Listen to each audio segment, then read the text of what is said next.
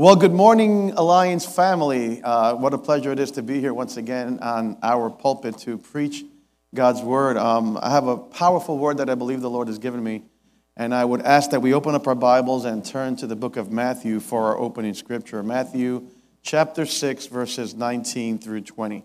Matthew chapter 6, verses 19 through 20. And it reads the following way. Do not store for yourself treasures in heaven, where moth and rust destroy, and where thieves break in and steal.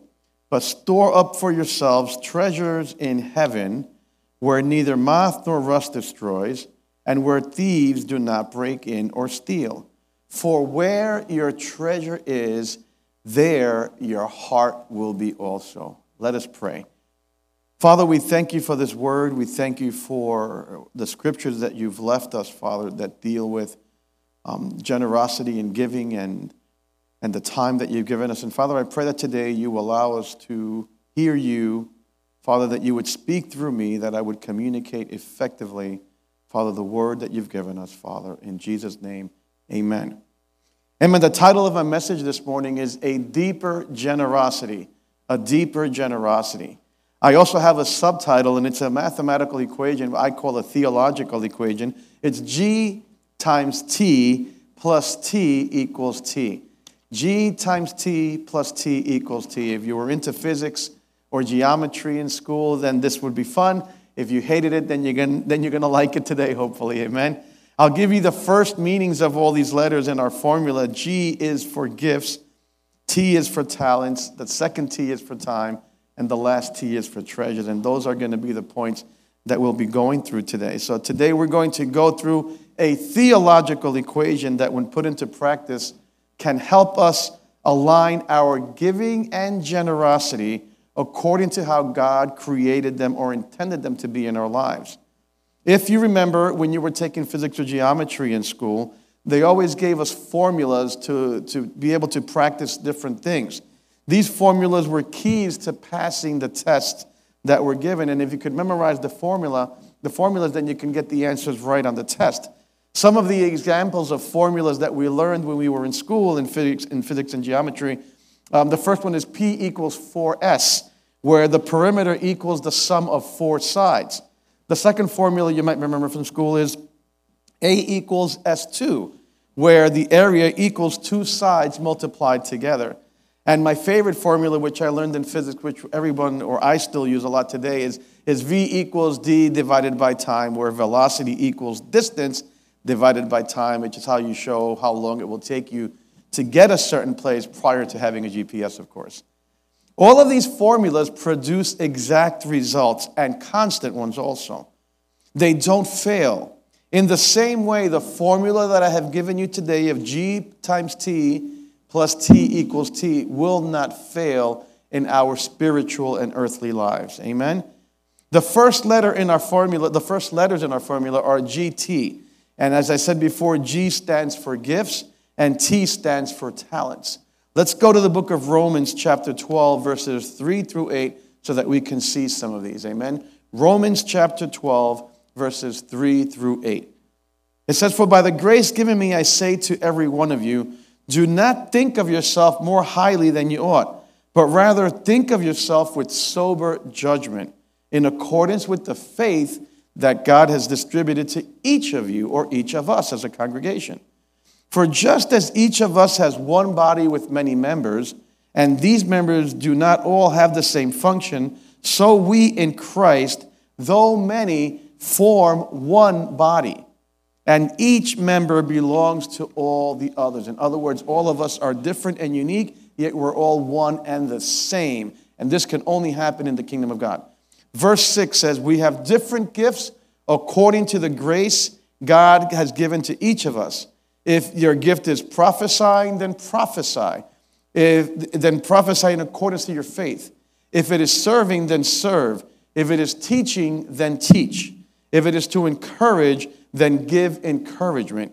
If it is giving, then give generously. If it is to lead, do it diligently. If it is to show mercy, do it cheerfully. The word gift here comes from the Greek word charisma. It means a gift of grace, a favor which one receives without any merit of its own. In other words, God freely gives it to us. We don't earn it. We just get it. In the technical Pauline sense, it denotes extraordinary powers distinguishing certain Christians and enabling them to serve the church of Jesus Christ, the reception of which is due to the power of divine grace operating in their souls by the Holy Spirit. Charisma, on another note, is defined as is what divinely empowers a believer to share God's work with others. Spirit-empowered service to the church to carry out His plan for His people. In other words, the Holy Spirit enables you to do these things for the benefit of the kingdom and for the benefit of the people of God. When God gave Moses instructions on building the temple, we find the following scriptures. We're going to go to Exodus chapter 35, and we're going to go through a lot of scriptures today because I think it's important that we understand where this is coming from. But I want to interject something here also. I want to make sure that we understand clearly that this is not a prosperity message. I am not preaching prosperity here. I am preaching scriptures and how I interpret them to be for us as a church in being generous to the people around us and to the world. Amen? This is how this goes, and this is how I'm going to bring scriptures to help us understand where these things, where my foundation comes from. Then it says in Exodus chapter 35, verses 30, it says, Then Moses said to the people of Israel, See, the Lord has called by name Bezalel, the son of Uri, son of Ur, of the tribe of Judah. And he has filled him with the Spirit of God, with skill, with intelligence, with knowledge, and with all craftsmanship. In other words, God gave him what he knew to do. Verse 32, to devise artistic designs, to work in gold and silver and bronze, and cutting stones for setting and carving, and in carving wood for work in every skilled craft. And he has inspired him to teach. In other words, God gave him inspiration to teach both him and Oholiab, the son of Ahisamach, of the tribe of Dan.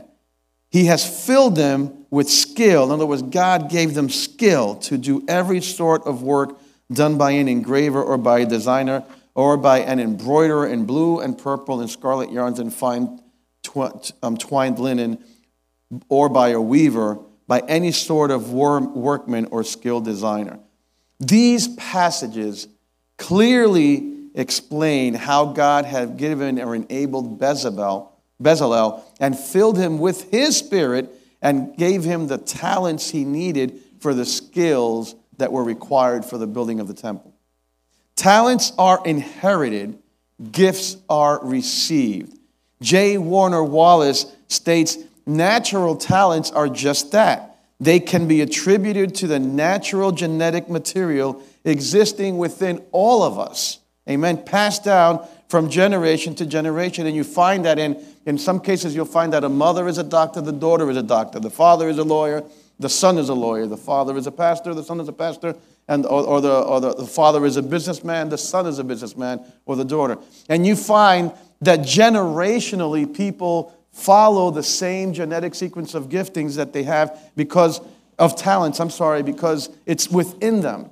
Farmers breed farmers, for example. Mechanics have fathers that are mechanics, have sons who love to play with tools. So this is the genetic making of it. That's already in us, amen?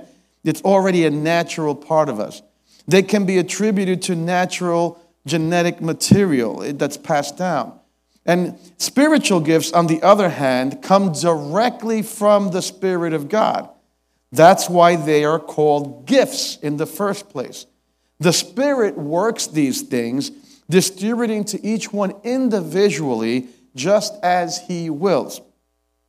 Natural talents are imparted at natural birth. When you're born, you just have them. Spiritual gifts are given when we are born again.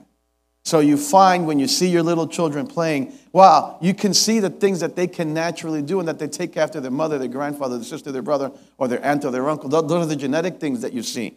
But then later on in life, you'll find that as you look around, you'll see that they are gifted and talented in different ways, these kids or these people. And then we see how God nourishes those things. And can you point out the gifts of someone around you? Have you seen people and you know, wow, this person is gifted at that? I can see my wife, for example. She's homeschooling, and for the first time in all of the years that she's been teaching, I've been able to watch her teach, and I see that she has a gifting, amen, and a talent also now for teaching kids, especially those that are handicapped. So she had the natural ability to teach, but after she was filled with the Spirit, now she has the gift of God to be able to reach those kids in a different and better way. Amen? That's how that works together. You'll find athletes like Ronaldo, like Messi, like Yao Ming, like Neymar, Michael Jordan, Mariano Rivera, and Mike Tyson, who are extremely talented also. Yes, they practice a lot, but all they did was practice to refine what they already had within them. In Mariano's case, he was a pitcher who later received the gift of God called the cutter. And the cutter is a certain type of pitch that pitchers use in baseball. They have a curveball, they have a slider, they have a fastball, and they have a cutter as another one of the pitches that they can throw to throw off the batter so he can't hit the ball. Mariano's cutter came later in life. He himself testifies that he did not practice or learn that pitch. As he once told me, it just happens. The world tries to explain away these things as if they are earned or by luck. However, the Bible says it differently. Now, let's watch together with me a video that explains in a secular sense Mariano's pitch. Let's watch together. Rivera uses a seemingly effortless delivery, which he can flawlessly repeat pitch after pitch. His cutter is thrown very much like a fastball, but the pitch has significant lateral movement. He creates and adjusts this movement with the different pressure he puts on the ball with his fingers. The pitch's lateral movement keeps it off the bat's sweet spot, moving in on the hands of a left-handed batter and toward the end of the bat of a righty. To a hitter, Rivera's cutter first appears like a straight fastball, making it hard to distinguish the two pitches during the first fractions of a second when the hitter must decide if, when, and where to swing. Hitters often rely on reading a pitch's spin to determine what pitch is coming, but Rivera's fastball and cutter have what appear to the hitter as the same spin. Many pitchers throw their cutters more like sliders, with their fingers pulling down on the side of the ball. This can create more downward and lateral movement than a cutter, but it also creates the signature spin of a slider, a spinning red dot, that the hitter can recognize and adjust to. With identical deliveries and spins on Rivera's pitches, hitters are at a loss to identify and then attack the pitch, until it is too late, and the balls end up in very different locations. As you can see, this video shows us that the ball rotates a specific way. It gives us a scientific explanation of why the cutter works the way it does. The rotation of the ball, together with gravity and friction, make the ball move sporadically just as it arrives at the plate. That's the secular explanation, the scientific explanation of it. Now, let's together now watch the spiritual explanation of the same pitch given by Mariano himself. Watch with me. I wanted to ask you if you could show us the cutter grip one final time and then tell me how, when that baseball left your hand, how you knew that that cutter was going to do what you needed it to do. All right. This was my four-seam fastball before the cutter appeared, before the Lord gave me the cutter. This is the same grip that I threw with the cutter. But now this pitch no longer was straight no more. Now this pitch is moving. It was four-seam fastball. So now what made this pitch good was that this pitch was having the same rotation of a four-seam fastball. And when it was approaching to the plate, it will move. No fastball have to do that. No fastball could do that. But that pitch did it, you know, and that's what the boys see. The boys saw a four-seam fastball, and they swung a four-seam fastball pitch. And then when it was close to them, the ball just moved. And 17 years I threw it out, Jack, and the only thing that I didn't do was tell the boys verbally, hey guys, here's the cutter. They knew all along for 17 years. And thank God, Jack, I was successful. Do you realize how incredible that sounds? That everyone knew what you were about to throw, yet you were still able to defeat them and have a Hall of Fame career. That is how the miracle happened, because I will call this pitch a miracle pitch.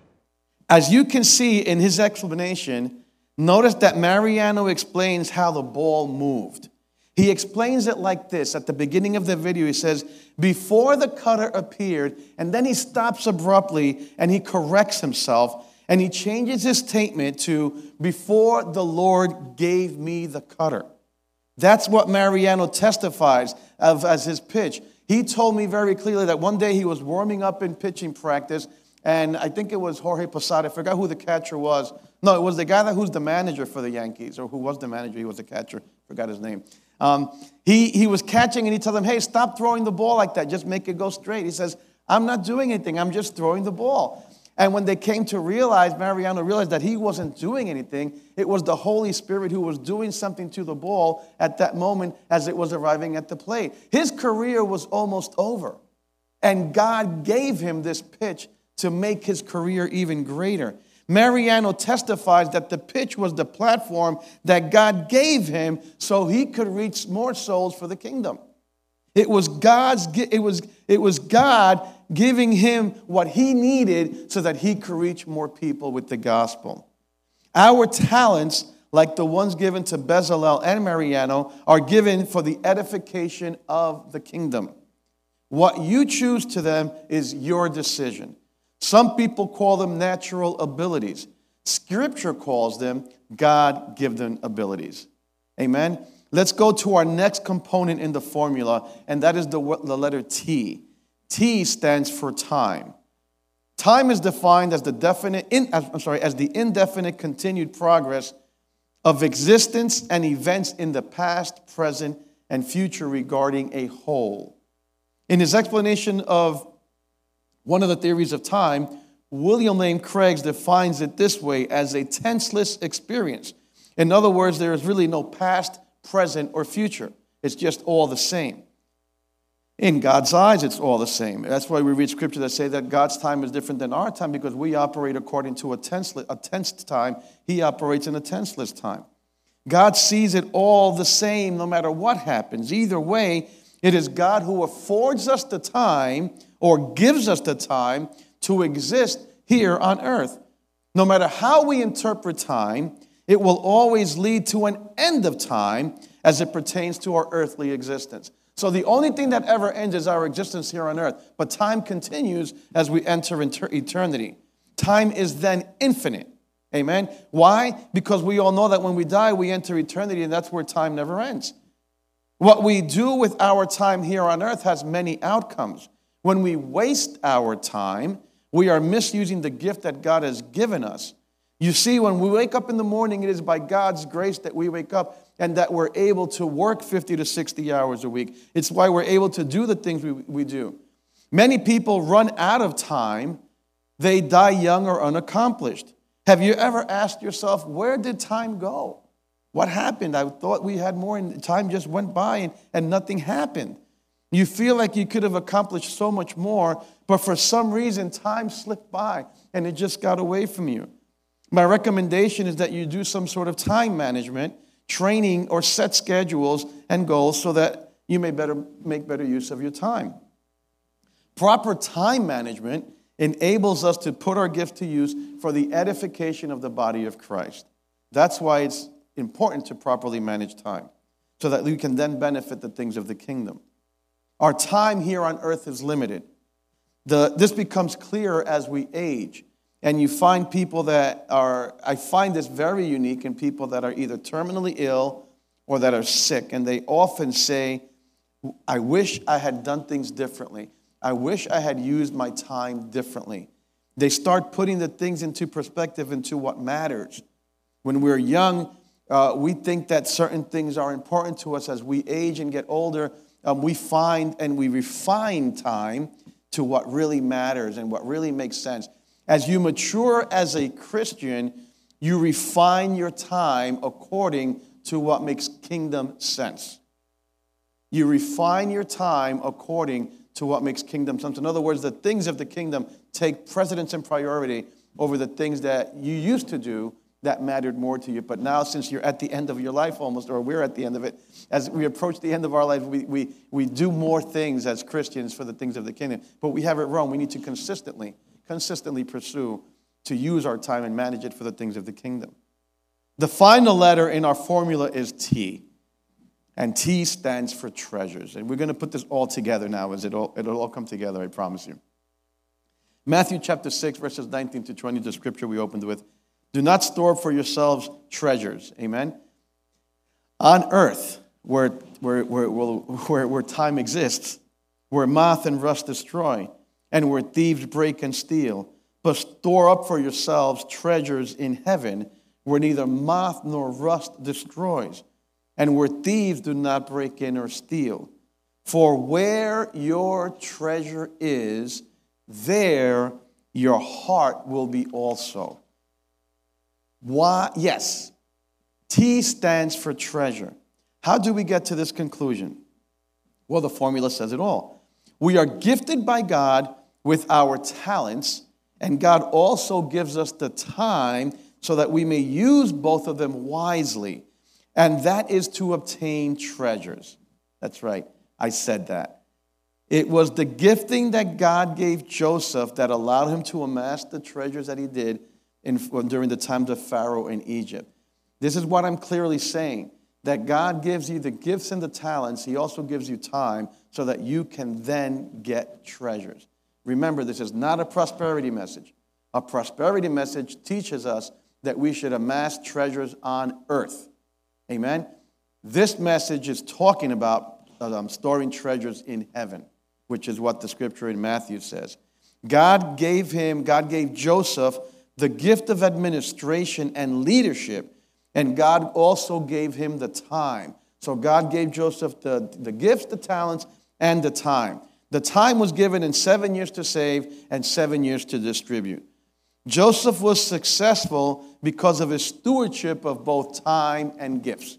That's what made Joseph successful, that he was a good steward of all the things that God had placed into his hands. His good stewardship resulted in treasures. Remember, the treasures didn't end during the first 7 years or the last 7 years. The treasures continued when the Israelites and the people or Egyptians had nothing else to eat. And then they gave their properties and themselves in exchange for food. This was the wisdom that God had given Joseph. Joseph's treasures might have appeared to be earthly, but when you look a little deeper, you will find that they were eternal, as they were meant for the preservation of God's people. That's where this comes in. All of the things that Joseph did during those 14 years of prosperity and famine, it was to preserve God's people. That's where he stored up the treasures in heaven. So my question to you today is, how are you using your gifts? How are you using your time? Is it to obtain treasures on earth? Or is it so that you can be generous to those in need? What is the purpose of the treasure you are seeking? Is it for kingdom use or self-gratification? The Bible tells us that where our treasure is, there our heart will be also. If your treasure is in heaven, then your heart will be in heaven, and the things of heaven will be the goals for seeking and using your time, talents, and gifts.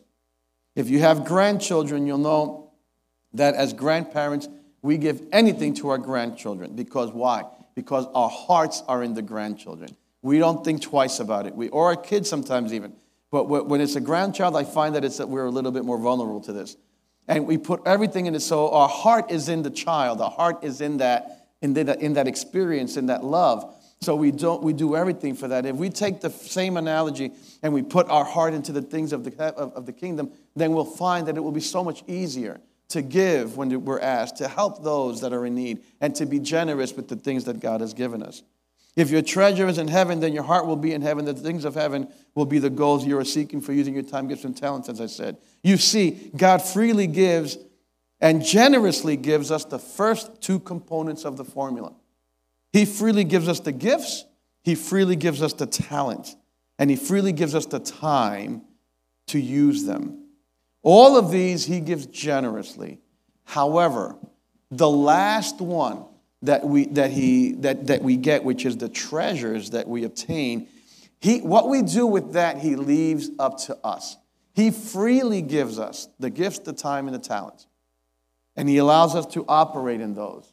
What we do with the results of that, which is treasures, he allows us to make that decision.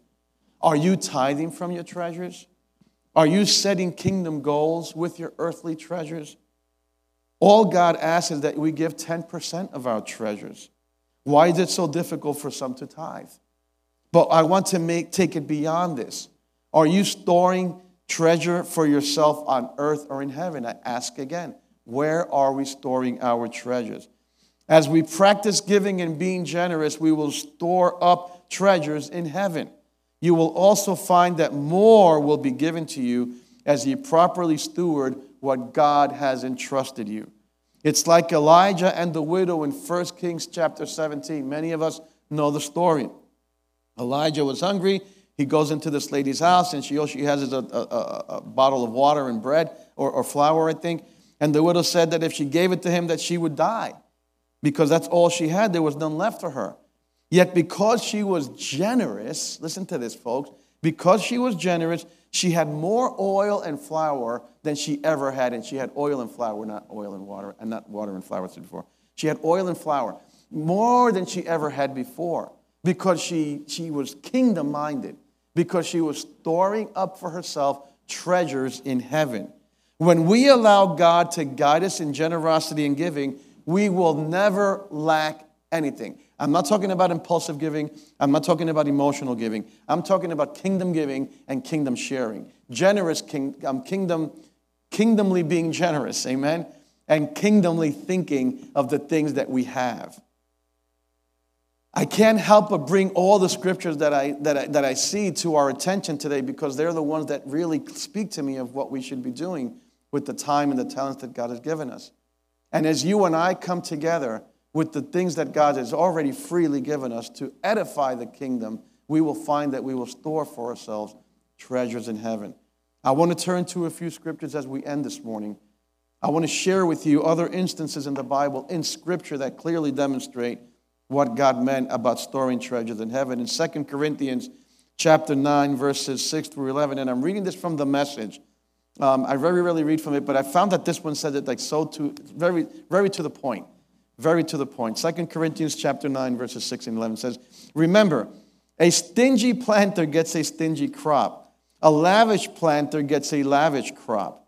I want each of you to take plenty of time to think it over and to make up your own mind what you will give. That will protect you against sob stories and arm twisting. God loves it when a giver delights in giving. God can pour out the blessings in astonishing ways so that you are ready for anything and everything, more than just ready to do what needs to be done. As one psalmist puts it, he throws caution to the wind, giving to the needy in reckless abandon. The most generous God who gives seed to the farmer that becomes bread for your meals is more than extravagant with you. He gives you something so that you can then give it away. Amen? Which grows into full-formed lives, robust in God, wealthy in every way, so that you can be generous in every way, producing with us great praise to God." That's just one scripture of how God speaks to us about being generous and giving. 1 Timothy chapter 6, verses 17 through 19 says, "Command those who are rich in this present world not to be arrogant, nor to put their hope in wealth, which is so uncertain, but to put their hope in God, who richly provides and gives us everything for our enjoyment." Amen. In other words, God gives you the treasures that you seek, the treasures that you obtain on earth. He gives them to you for your enjoyment. And you will take pleasure in those treasures as you invest them in the things of the kingdom. Amen. As you invest them in the things of the kingdom, you'll find that you'll be happy. When I give to a cause, when I give to whatever ministries my wife and I give to, or of my time, or of my gifts and my talents, I feel blessed. It just blesses me more than it blesses the person or the people that I'm giving to, because it's just, God just blesses me like that. I can't explain it, but it's the way it works. It's why this formula doesn't fail. Hebrews chapter 13 says, "And do not forget to do good and share with others, for with such sacrifices God is pleased." As we give and as we're generous, it pleases God. And isn't that what we're here for? Isn't it to be a blessing to God? And the final scripture I'll leave with you as we close today is 2 Corinthians chapter 8, verses 1 through 12 out of the NIV. And now, brothers and sisters, we want you to know about the grace that God has given the Macedonian churches. This is an example of a church that came together to be generous.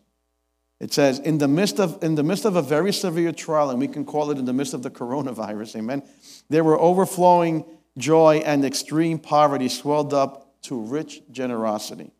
For I testify that they gave us as much as they were able, and even beyond their ability, entirely on their own. In other words, they weren't forced, they weren't coerced. A pastor didn't have to get up here and be very charismatic and forthcoming and send me $50 million and you're going to get blessed. No, they weren't coached on how to give. Amen? They urgently pleaded with us for the privilege of sharing in the service of the Lord's people. They wanted to participate in this giving. And they exceeded our expectations. They gave themselves first, all to the Lord. In other words, when people say, hey, we need help and we need you to give, it's not just money, it's yourself. It's what you have. It's what God has already given us that we can give. And then by the will of God to us also. So we urge Titus, just as he had earlier made a beginning, to bring also to completion the act of grace on your part. But since you excel in everything, in faith, in speech, and knowledge, and complete earnestness, and in love, and in the love that we have kindled in you, see also that you excel in the grace of giving. That you excel in the grace of giving. My goodness, he's saying it is graceful to give. I am not commanding you, verse 8 says, but I want to test the sincerity of your love by comparing it with the earnestness of others. Verse 9, for you know the grace of the Lord our God Jesus Christ, that though he was rich, amen, yet for your sake he became poor. In other words, God left heaven. God left the biggest palace in the world to come to earth to become poor so that you and I can become rich. And the churches and some other people will take this thing and turn it around and say that it's about money on earth. No. He came that we might become rich here on earth so that we can then bless others. And rich is not just finances. Rich is in happiness. Rich is in joy. Rich is in peace. Rich is in the gifts and talents that you have that you share with others. Don't follow those messages that tell you otherwise. Amen? Verse 10 says, and here is my judgment. Here is my judgment about what is best for you in this matter. Last year you were the first not only to give, but also to have the desire to do so. In other words, they wanted to give. Amen? Now finish the work so that your eager willingness to do it may be matched by your completion of it. In other words, don't leave it hanging. Once you start something, finish it. Complete the work that you start. When the Lord tells you to do something for someone, finish it. Go all the way. Amen? Give what you have when you have it. The Bible says in another place that do not make them wait until tomorrow if you have it today. Verse 12 says, for if the willingness is there, the gift is acceptable according to what one has, not according to what one does not have. Folks, today my message is to urge us as a family, as a body of Christ at Long Island Alliance and those guests that might be with us. I'm not asking you to give to the church. I'm not asking you to do anything for this church. It's not something that I was told to help build the coffers of this church. No. It's something that's going to bless your life. It's something that blesses my life. As I give of what God has given me, as I give of my time, of my talents, of my resources, of my treasures, the Lord blesses me. And yes, some of those things are given to Long Island Alliance Church. And yes, some of those things are given to missions. And yes, some of those things are given to your neighbor. And yes, some of those things you do at the supermarket online with someone. Wherever it is that God is instructing you to be generous and trust that God will be happy. Amen? Father, we thank you for everything you've given us. We thank you for the time, the gifts, and the talents that you've given us so that we can store up treasures in heaven. We pray, Father, that you would guide us every day, Lord, and that you would help us, Father, to be stewards, better stewards of what you've entrusted us with. Father, touch the hearts of all of those that are listening, Father, and help us to leave this Zoom room today, Father, to go out into the world, Father, and to practice generosity. In Jesus' name, Amen. God bless you.